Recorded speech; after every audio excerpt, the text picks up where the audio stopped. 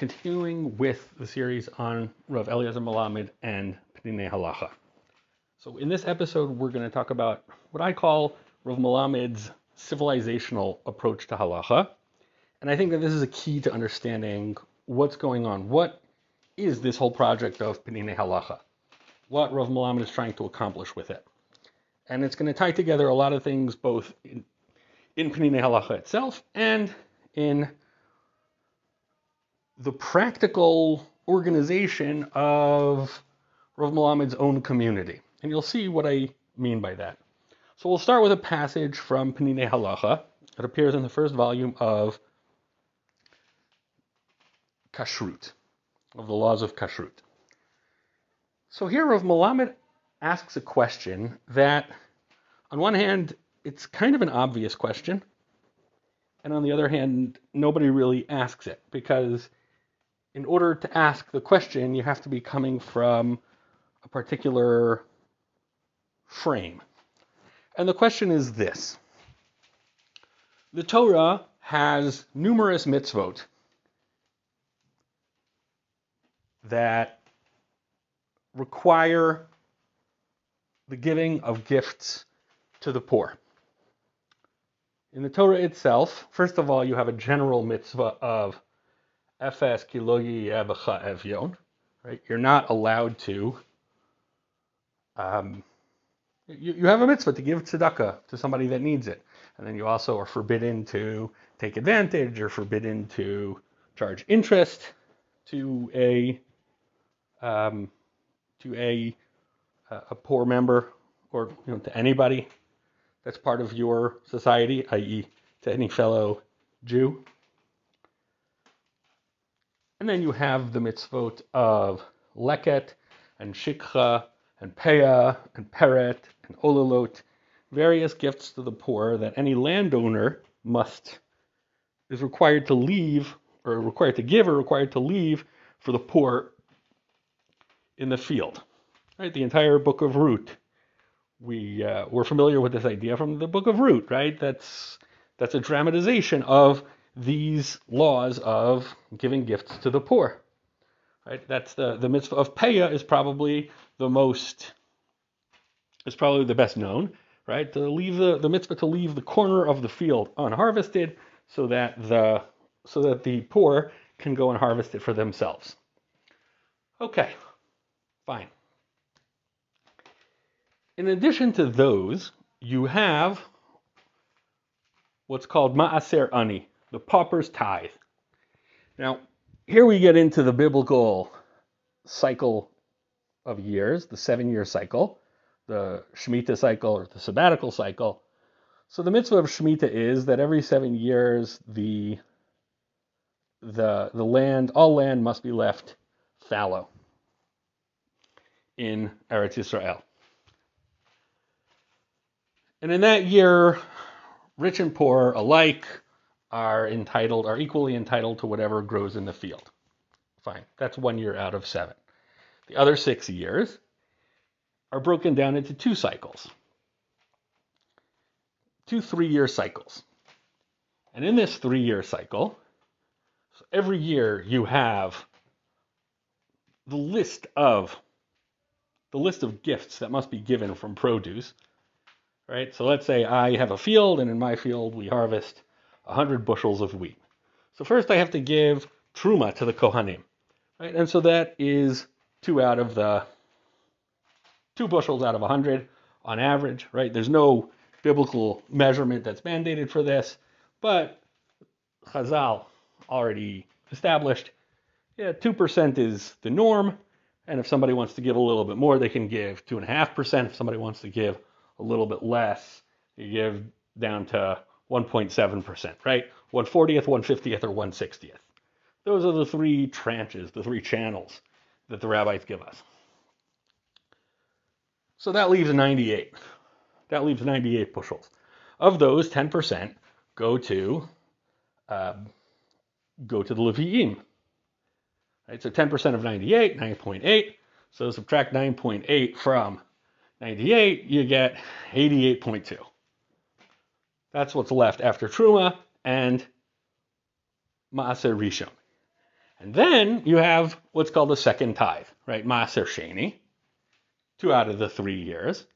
2 out of the 3 years, that amount, right, 8.82%, must be, that produce must be brought to where the Mikdash is, right? For most of Jewish history, that was Yerushalayim. It must be brought to Yerushalayim and eaten there, or it could be redeemed for cash brought to Jerusalem and eaten there, consumed there.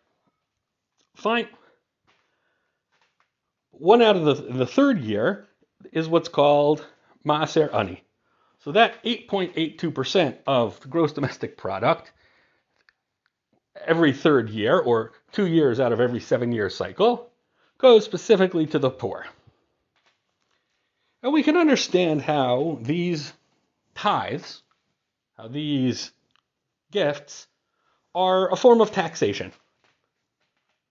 They're a form of taxation in which people give, you have to support various important institutions, right? You have to support the priests, the Kohanim and the Leviim, because the Kohanim and the Leviim, they have to dedicate a certain amount of their lives to serving in the Mikdash. And when they're not serving in the Mikdash, the idea is that they would be teaching Torah, right? So there you're funding, by funding the Kohanim and the Leviim, you're essentially funding a religious system and an educational system, a religious educational system. Fine, we understand that a certain amount of the national budget has to go to that, of the GDP has to go to that. Maaser Sheni, well, it's very important, especially if you read Sefer Nehemiah. It's important to have, for any civilization, to have a cultural capital, a religious and cultural capital. And in order to do that, how do you make one place the center? Well, if you say a certain amount of money has to be spent in a place, and you say that there's a mitzvah to make pilgrimages to that place, then all of a sudden that place becomes a center. And one of the ways to incentivize it becoming a center and to incentivize pilgrimages there is basically by saying, listen, you have all this money, but you can't spend that money. It's locked up. The only place that you can spend that money it's almost like a gift card, right? Here, you have 10% of your income is put on this gift card, and that gift card only works in Jerusalem, right? And it only works on food. So you go to Jerusalem, you're flush with cash that can only be spent in Jerusalem, and you have an incentive not only to buy food there, but you have an incentive to buy food that you can eat while you're there. Right? So you have an incentive. If I trade in, let's say if I have 10 bushels of wheat that I redeem for cash, when I go to Jerusalem, I'm not going to eat 10 bushels of wheat. I'm going to spend that money on more expensive foods, meat and wine, and I'm going to be incentivized to share. And that makes it possible for other people to come to Jerusalem and also partake in this bounty of all this money that has to be spent in Jerusalem. Right?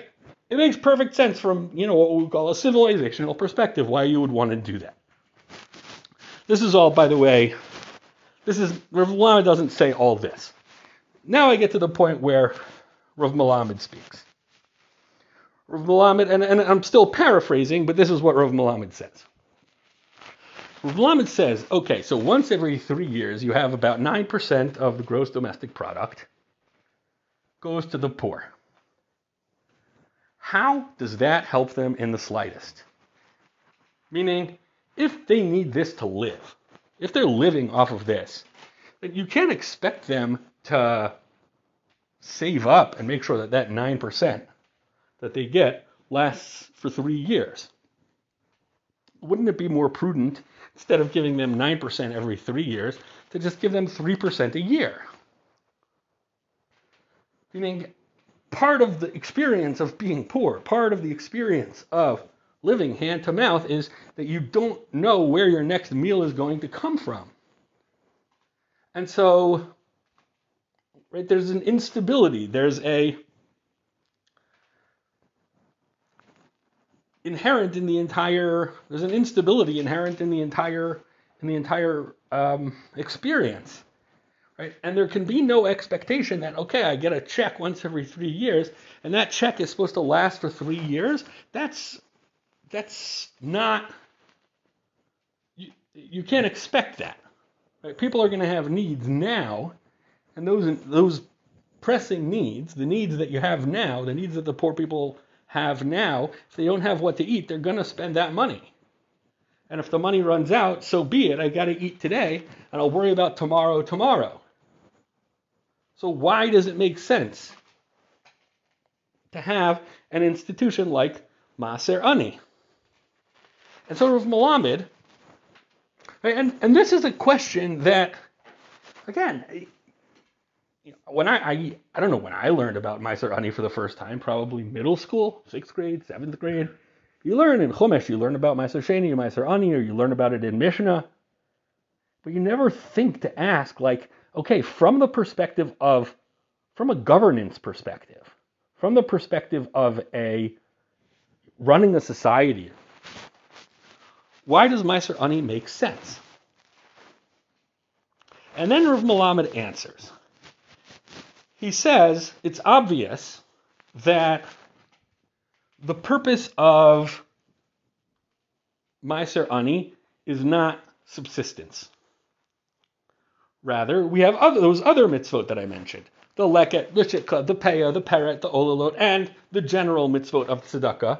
Plus, Chazal instituted all kinds of other mitzvot that have to do with, that are related to tzedakah.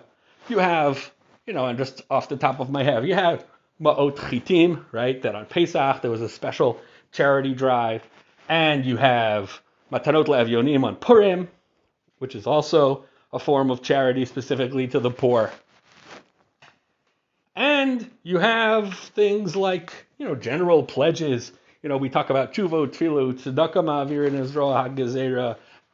You have things like hachnasas kala, where you would have a specific, that the Mishnah already mentions, that you would take up pledges to help fund a poor girl's dowry. There were all kinds of channels.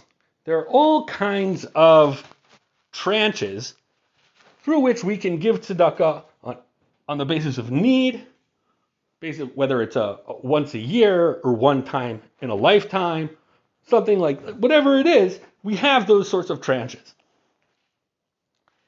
And the purpose of those tranches is to meet today's needs. So the purpose of leket, shikha, peah, peret, olalot, and general tzedakah is to make sure that the poor people have what to eat. Make sure that poor people can subsist within our communities, within our societies, within our civilization. So then what's the point of Maser Ani? What's the point in giving the poor 9% every 3 years? And this is where Rav Melamed gets very creative. He says, now again, this is not a halachic context, even though he does include it in Peninei Halakha. There's no real nafkamina here, right? This isn't going to make or break how to give Maser Ani and who you give it to. Very few people that are reading Peninei Halakha, that are learning Peninei Halakha, are farmers in the first place. So the entire question of Maser Ani is moot for a very high percentage of the people that are reading the book. But he says, and what he says sort of guides the way that he thinks about the purpose of tzedakah. That on one hand, you have essentially there are two ways of thinking about the purpose of tzedakah. One is subsistence. You want to make sure that the poor have enough to eat. The second is dignity. You want to make sure that poor people have poor people have enough to live in a dignified manner. Now, this debate between whether, let's say, turning it into a national question, the question of whether a welfare program is to allow the poor to subsist, or whether it's to give the poor a certain amount of dignity, is a question that is a matter of debate and dispute throughout the world, right? In terms of how to organize economic systems and how to organize, right, how to arrange the welfare state. Today, in most, let's say, Western regimes, the dignified, the approach of dignity is, let's say, is winning the day for the most part, but you will always have voices that are calling for a slimmed down welfare state that makes sure that people, we're not cruel, we want to make sure that the poor have enough to live on, but we don't want it to be, we don't want to give the poor too much of a dignified living. Why? Well, so there are two, so what's wrong with each approach? What's wrong with the approach of dignified? So opponents of the dignity approach, the dignified approach, would say that if you give the poor a dignified living, you're essentially incentivizing them not to have, you're incentivizing laziness. You're incentivizing them to not really go out, to not try to work for a living, to not accept a low-paying job, because a low-paying job will only clear, if you take a low-paying job, it'll only clear a little bit more than you could clear just by living off the welfare state. So why would I take a job where I'm working not, 40-something hours a week, where I make, to make X dollars when I can, basically do nothing and collect a welfare check for 90% of X. So that's one of the critiques of, that's a critique of the welfare state that aims to confer dignity. And what's the critique of the welfare state that aims for persistence, that aims for subsistence? Well, the critique of that is that it's undignified. That people, the human beings, have a need not just to live, but to have dignity. And if you're talking about people who, they can afford to eat and not much more. They can wear people's discarded clothes. They can live in shelters. They can eat, the table scraps of the rest of society. That's not a dignified way of living. So you want to balance. Okay, so that's the two approaches and the critiques of the two. I'm not an economist. I'm not getting into, broadly speaking, these are two approaches that you will hear expressed amongst people that think about such things. And so now Rav Melamed turns to the Torah and says, oh, look, the Torah is trying to balance between those two things. The Torah wants to confer a sense of dignity, and not just because dignity itself is an innate value, but also because you don't want to get into a cycle of non-dignity. Because you want to, there are some people for whom, the society has already given up on.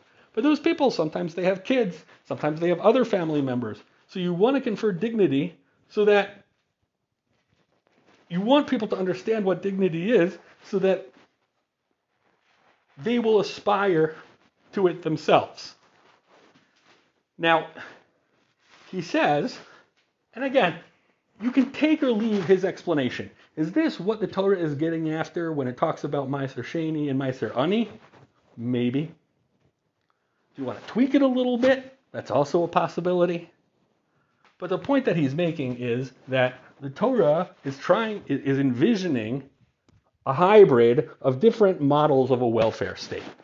That there's one type of welfare, which is essentially what tzedakah is.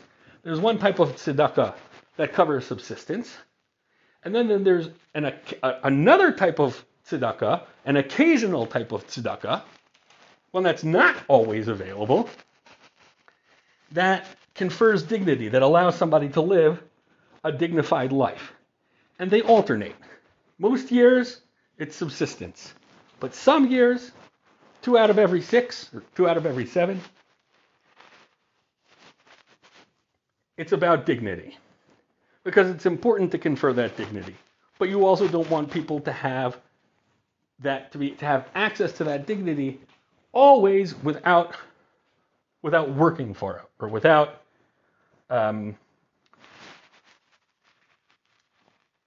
dignity should be something that people own on their own. That people aspire to on their own. That's one of the goals. That's one of the values. Okay, that's in a nutshell what he says, and it's about 2 paragraphs in the laws of kashrut. What does it tell us about what Rav Melamed's thinking? So what it tells us is that when Rav Melamed approaches these sorts of questions, even though this is not a halachic question at all, what it tells us is that when he's thinking of what the Torah is commanding us to do, the mitzvos of the Torah, when he thinks of those, he's trying to understand them within a broader political, civilizational framework. Meaning he takes it for granted. He takes it as, not as for granted, he takes it as a predicate. It's axiomatic that the mitzvos of the Torah are not just a series of laws of what you should do and what you shouldn't do, but that they work together to create a blueprint of a civilization. Right? That the Torah envisions a certain type of society, and that the specific mitzvos of the Torah are specific policies and specific planks and specific elements of what the Torah envisions. Now, Rav Melamed is not the first person to think this way. First of all, I think that let's start with Ramban. What Ramban says is based on Rashi, but the Ramban really elaborates on it. There's this famous thing that the Ramban says, that in Chutz La'aretz, the mitzvos are just for practice. Right? That the true fulfillment of every mitzvah, the proper fulfillment of every mitzvah, is only in Eretz Yisrael. And there's all kinds of debate throughout the last 800 years as to exactly what the Ramban meant by that. What does it mean that the Torah is not really for Chutz La'aretz? Everything in Chutz La'aretz is a derabanan? Does it mean that everything in Chutz La'aretz is somehow a second-rate mitzvah, that we're not really chayav, we're just doing it to stay in practice, which is what Ramban is essentially saying? Meaning, it's what the words say, that we stay in practice in Chutz La'aretz by doing the mitzvos. So that's not what Ramban is saying at all. What the Ramban is saying is that, look, the mitzvos are the mitzvos, and the Torah is the Torah, and we're commanded by God to do these things.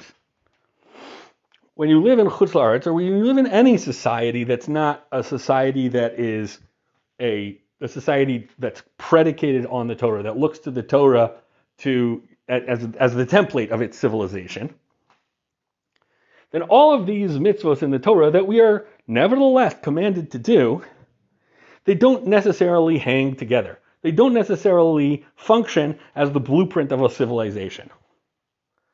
I can learn Torah, and I can daven, and I can give tzedakah, and I can do all these things, but they're not components of a broader vision of how a national civilization, is supposed to function. A national civilization, the Torah is a blueprint for a national civilization only in Eretz Yisrael. Eretz Yisrael is the staging area, the staging ground within which the Torah envisions the Jewish people creating this society, this type of society, and the mitzvos of the Torah are the elements of that society. They are the the nuts and bolts, and again, mitzvahs are hierarchical. Some of them are broader values, some of them are specific performances, but together they constitute the bricks and mortar of this civilization.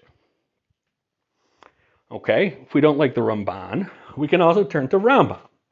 The Rambam also had a civilizational view of Halakha. And again, this is Eli Fisher speaking. This is not Rav Melamed. This is me speaking about Rav Melamed.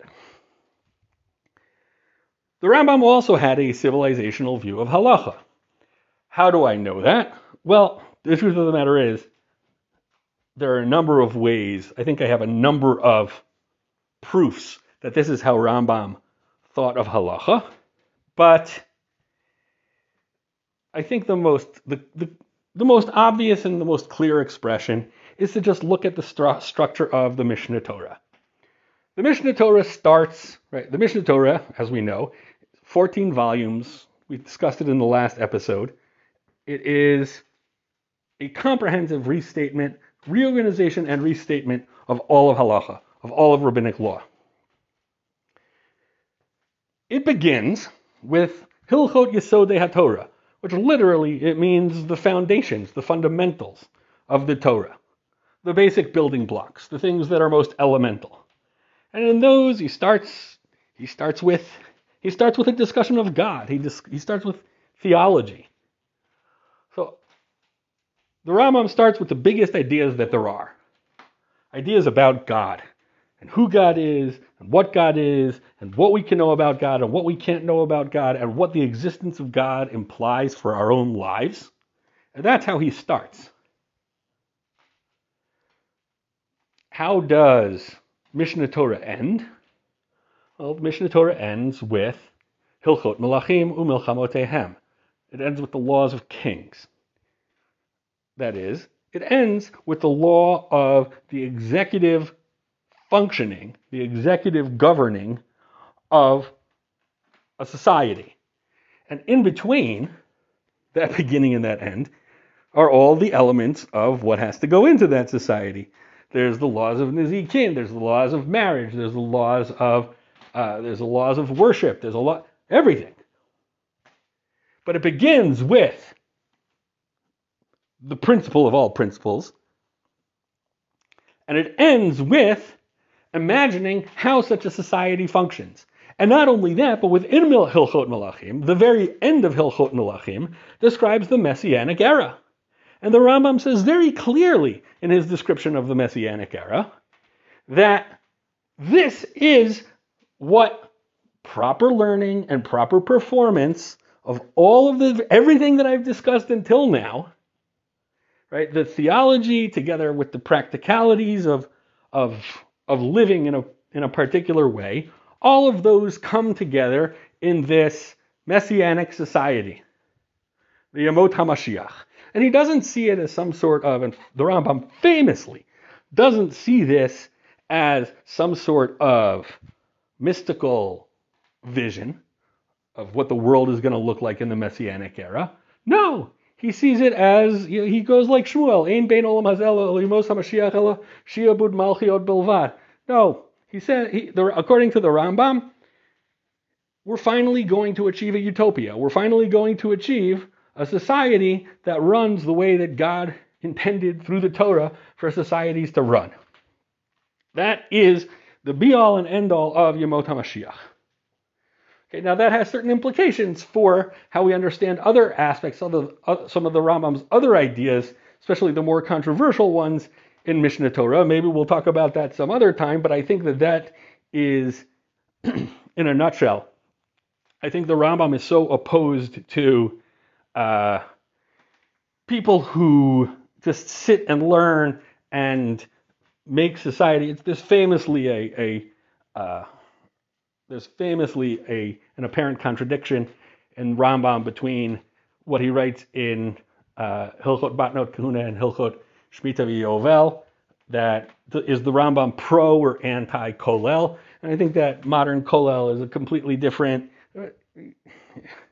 I don't want to get into that, but I do want to say that the Rambam is clearly very antagonistic to someone who says, I'm not going to work Meaning it's an attitude, right? It's not somebody that can't help themselves. It's not somebody that's just so enveloped in the world of learning that he just can't function in normal society. That's what I think Rambam's talking about when he talks about the Levium. You know, the modern Levium, right? The Levium who elect to be the people who elect to be part of Shevet HaLevi.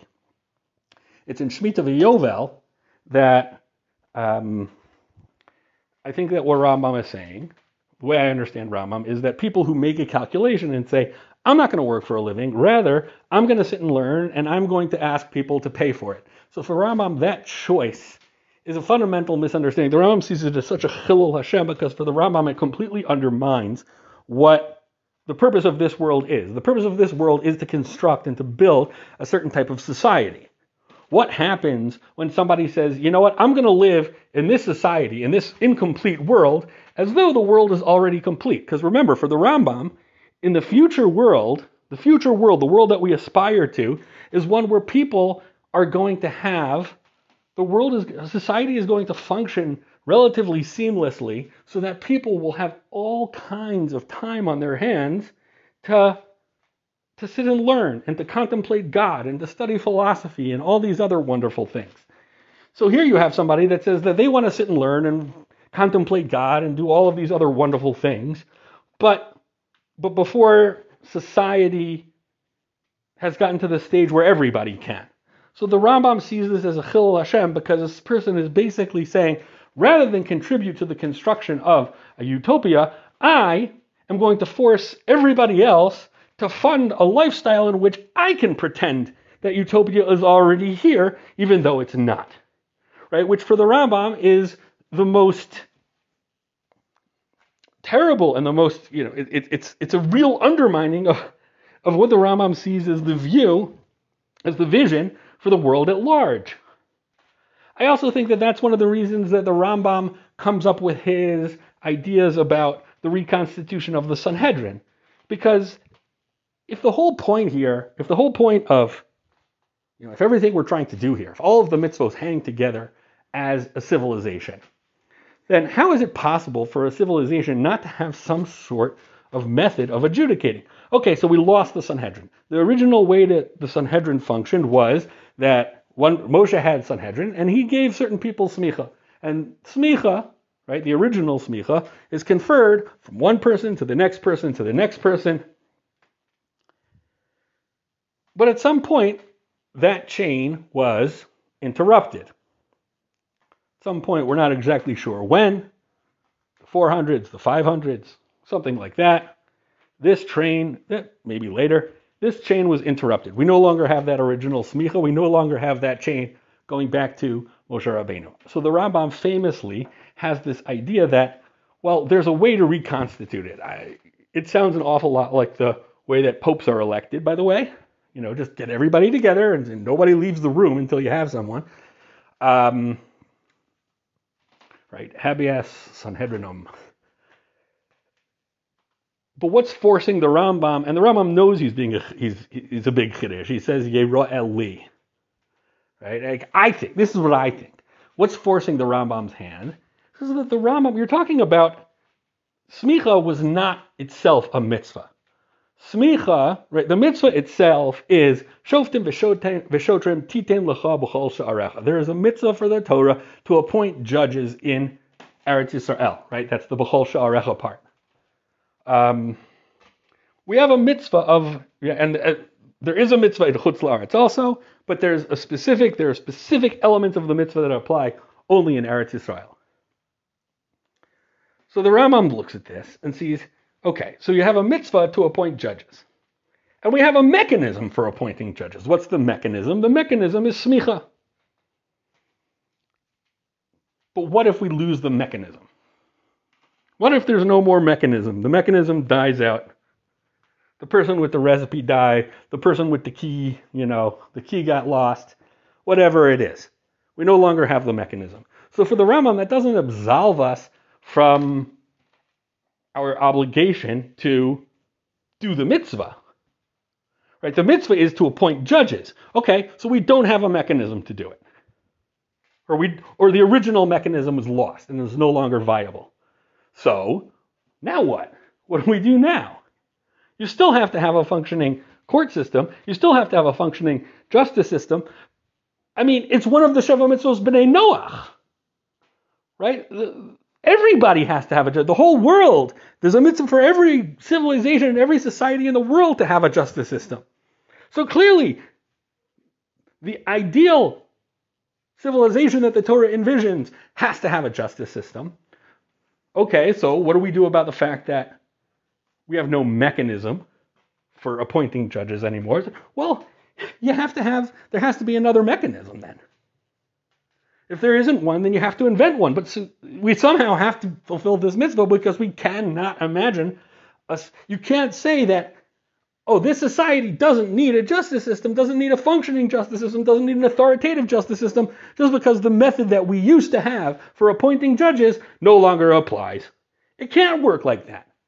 For the Rambam, if you think about the Torah as a civilizational blueprint, it is unconscionable, it is inconceivable that you have a system that offers no way. We have a system that offers no way to appoint judges. And so therefore the Rambam sort of backs into it. He says, there has to be a way, so this is how I think it works. Okay, so Rambam and the Ramban both have these civilizational approaches to Halakha. And now we return to Rav Melamed. Rav Melamed, if you study Peninei Halakha, you'll see that all kinds of elements, all kinds of things that Rav Melamed writes about sort of work together. They stick together in this way. Right? We established through Maser Ani that this is how Rav Melamed thinks. But now we take it to another level. So the first time that I heard Rav Melamed speak, he spoke about something which, it turns out it's his favorite speech. It's his favorite topic to speak about. When he goes to communities for Shabbat, this is what he speaks about.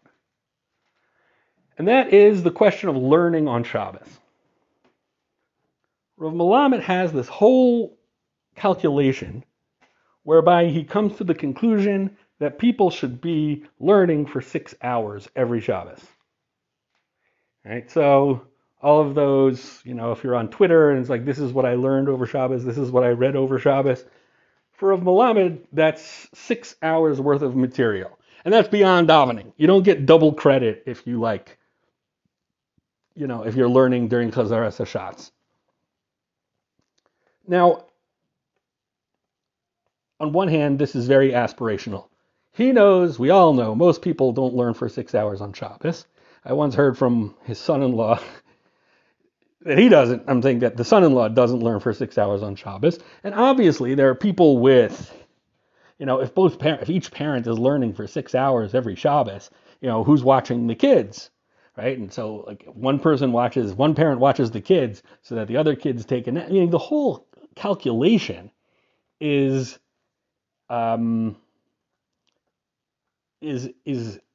some ways strange, because the whole calculation is that, okay, so Shabbos is 25 hours, you spend 7-8 hours sleeping, so of the rest of the time you need to divide it between your own needs and God's needs. So all the meals and all that, and your Shabbos nap in the afternoon, your extra sleep, that's all in the you part, and everything else has to go in the God part. Okay, so if you have, let's say, 16 hours, then it should be divided up, or 17 hours, 18 hours, I don't know. Let's say it's 18 hours after 7 hours of sleep, 7 hours of basic sleep. So 9 hours for God, 9 hours for you. So of the 9 hours for God, figure about 3 hours of that is davening, Friday night, Shabbos morning, Shabbos afternoon. That leaves 6 hours for learning. That's the basic calculation. And then you have the other 9 hours, you can sleep more, or you can, do other things. That's the basic calculation. You have your meals then. That's the calculation. And it bothered me for years. Why is Rav Melamed so insistent? Meaning, he knows. I first heard him, he was in Modi'in for Shabbos. and he's telling the people in Modi'in that they should be learning 6 hours of Shabbos. Like, let's start with an hour and a half, okay? Let's aim low. Why are you telling these people to learn for 6? They're not going to learn for 6 hours. There's no way they're going to learn for 6 hours. Most people can't learn for 6 hours, especially little kids in the house. There's no way in heck they're going to be learning for 6 hours of Shabbos. What's the point? Why? Why are you speaking about this every chance you get? And if you ever look at, Rav Melamed went there somewhere for Shabbos, and here's a list of all the speeches that he gave, you'll see there's never a Shabbos where he doesn't speak about this at least twice. So what's he trying to do? So it turns out that in Rav Melamed's view, in Rav Melamed's vision, I would even say, people work hard during the week. Rav Melamed happens to be anti-kollel. He thinks that the only people that should continue learning after a couple of years in yeshiva, he's pro-Hesder, after the 5-year program of combined military service and yeshiva learning, right? And he has a different timetable for women, but he has a different timetable for women in that he's not in favor of Sherut Leumi. He thinks it's a waste of time. He thinks that women should either be learning or working. That they shouldn't be just like that a year of just volunteering in whatever capacity is more or less a waste of time, and he thinks that we shouldn't be wasting our time. So he has views on the right time, what people should be doing in those years between, let's say, 18 and 22 or 23. He's in favor of people going to get advanced degrees, and men and women going to university, getting master's degrees, even PhDs, that they should be pursuing. They should be pursuing excellence. They shouldn't be pursuing careers that will just give them, enough to make a living, but that will allow them to really and truly excel and bring fulfillment and meaning into their lives through their professions. As such, he's saying essentially, there's going to be a limited amount of time that you spend when you're, and let's complicate it even further. He's in favor of young marriage, and he's also in favor of having a lot of kids. He thinks that 4 is the bare minimum. And he thinks that most people should aspire to having more than 4 children. They should be trying to have more than 4 children.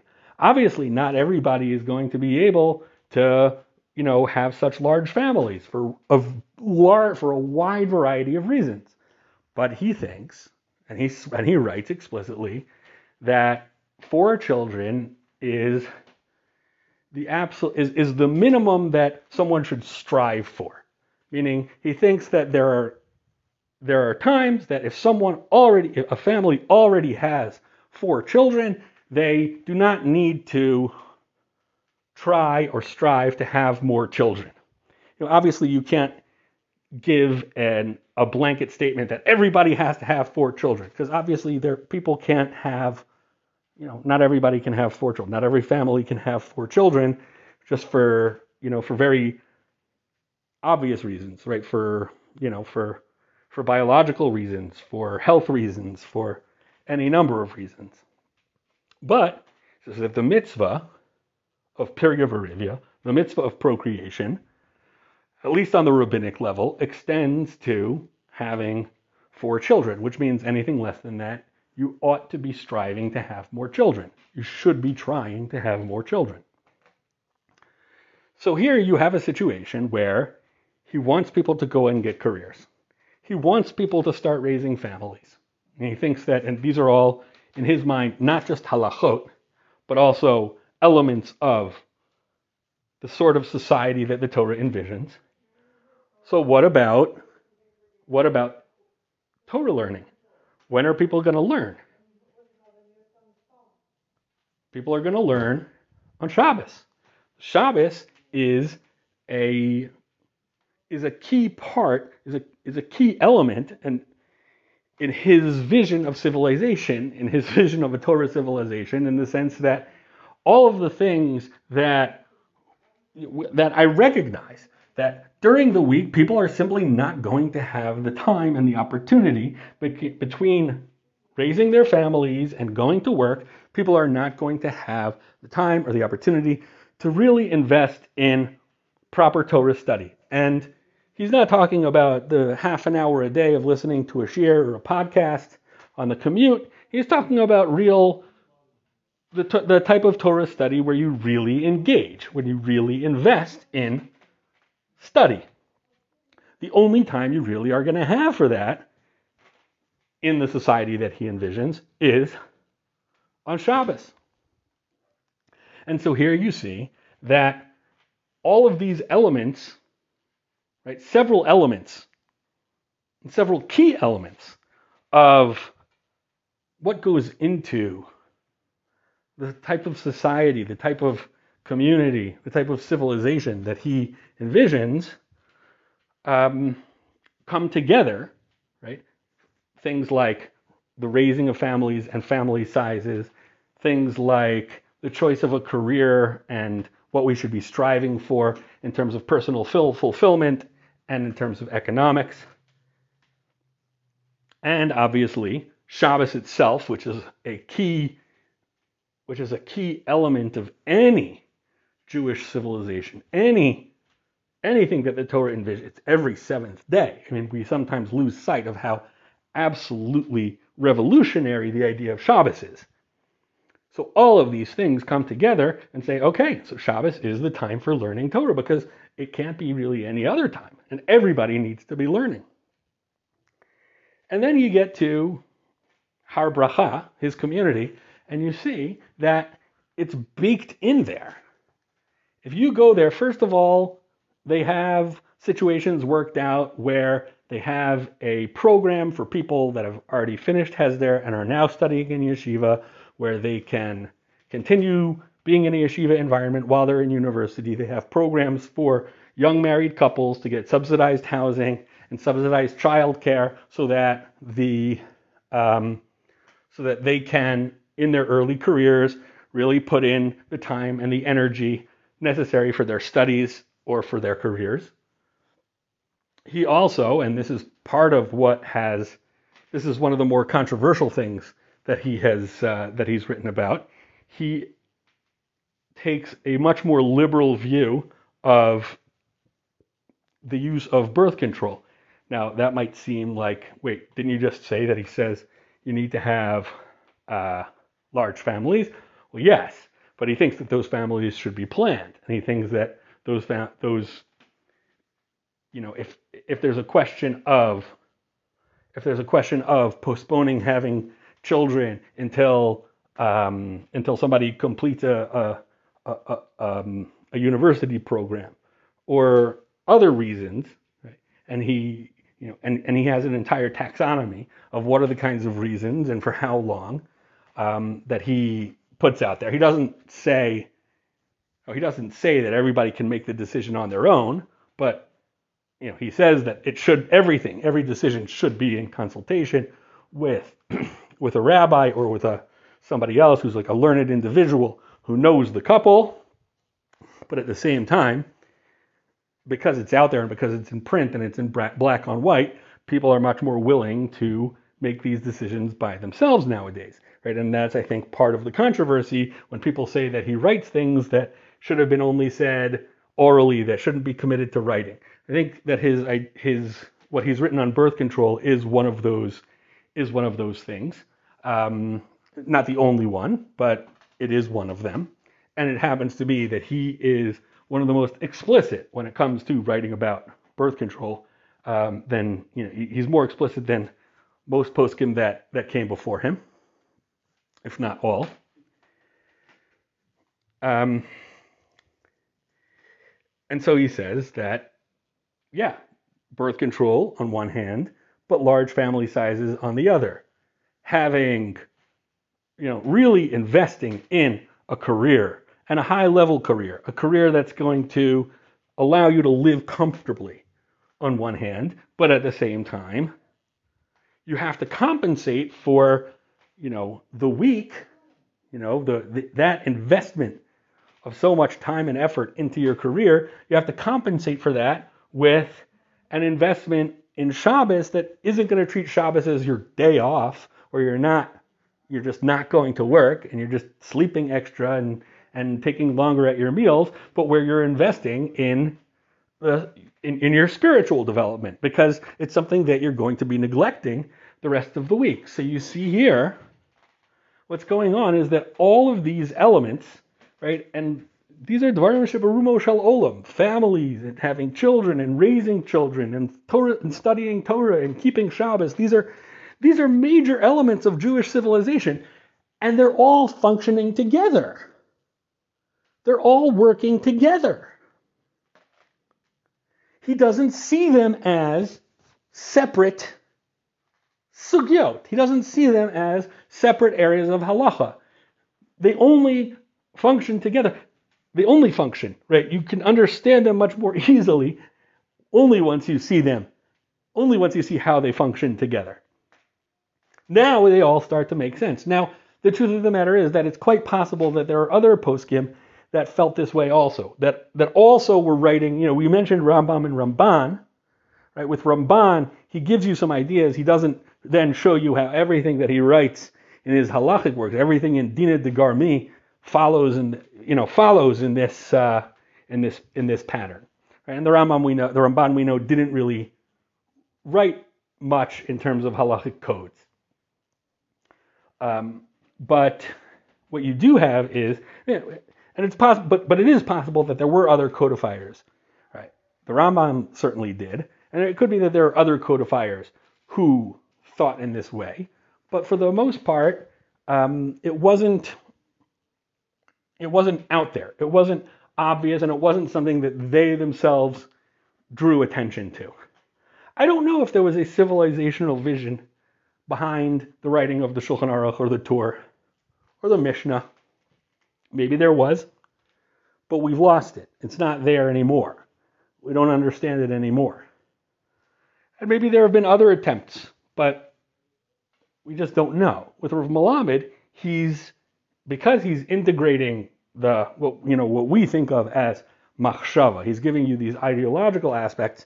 It's a lot more apparent. It's a lot more obvious and out there how these different areas of halacha are supposed to, in his mind, are supposed to work together, right? For the most part, the way that we think of halacha, we tend to atomize halacha, right? You take a particular issue and you look at it. Okay, the Chasam Sofer says this, the Noda Yehuda says that, Rabbi Akiva Eiger says this, the Shagas Aryeh says that, and we don't think about, okay, did the Shagas Aryeh have a broader view, a global view of how halacha is supposed to function, how halacha is supposed to be a blueprint for a civilization? Did Rabbi Akiva Eiger have such a thing?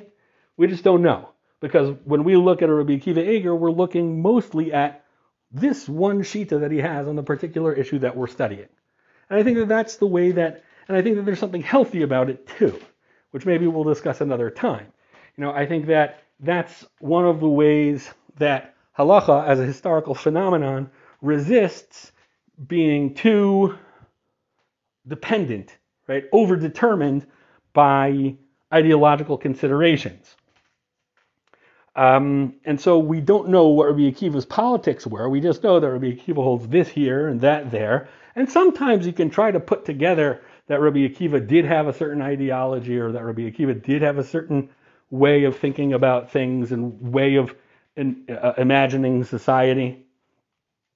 But for the most part, it's atomized. Rabbi Akiva doesn't give you a monograph. Rabbi Akiva's words are chopped up and distributed throughout the Mishnah and throughout the Brises and throughout the Gemara. Right? And that's how Rabbi Akiva reaches us, not as miksha achas, not as a single individual with all of these views, but with all of these different atomized views that are distributed through, hundreds of different areas of halacha. So Rav Melamed is not. Rav Melamed, what we have from him is Miksha Achas. What we have from him is a single code that's the work of his hands, right? And in which he makes it obvious, or he makes it clear, at least to those who study enough of it, that the different areas of Halakha hang together. The different areas of Halakha work together and function together as part of a broader civilizational view. So that's what I mean when I talk about Rav Melamed's civilizational approach to Halakha. And it's also, we ask the question sometimes, what does it mean to be a religious Zionist? Is there such a thing as a religious Zionist Halakha? Is there a religious Zionist approach to Halakha? So in most cases, I think it's not a great question, because it could be, whatever anybody wants it to mean, right? So it's is sort of a moot sort of question. It's a Rorschach test of sorts. But I do think that when it comes to Rav Melamed, you can say something like, it's clear, it's apparent that what's his halacha, and a lot of times the particular rulings in that halacha, and we've mentioned a couple, is shaped by an overarching view, a large view of what type of civilization the Torah envisions for the Jewish people, for Bnei Yisrael, in Eretz Yisrael. What is this civilization that the Torah envisions? What type of society does the Torah envision for the Jewish people in Eretz Yisrael? And if that's something that's motivating the way you think about Halakha, then I think that, if that's what you mean by religious Zionist Halakha, then yes, Rav Melamed is creating and is formulating, codifying a religious Zionist Halakha. So if that's how you want to define the term, then yes, very much, that's what he's trying to do. But I think that that terminology of religious Zionist Halakha doesn't really do justice to what Rav Melamed is trying to do. I think that it's something a lot grander in scope than is expressed by that, religious, that phrase, religious Zionist Halakha. In the next one, we'll talk about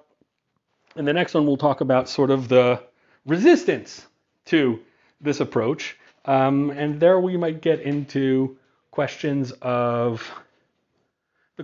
have been bothering people in the last few weeks, the criticism that Rav Melamed has faced. What are the types of criticism that are warranted? What types of criticism seem to be going overboard? But in general, what is Rav Melamed doing that leaves him open to criticism?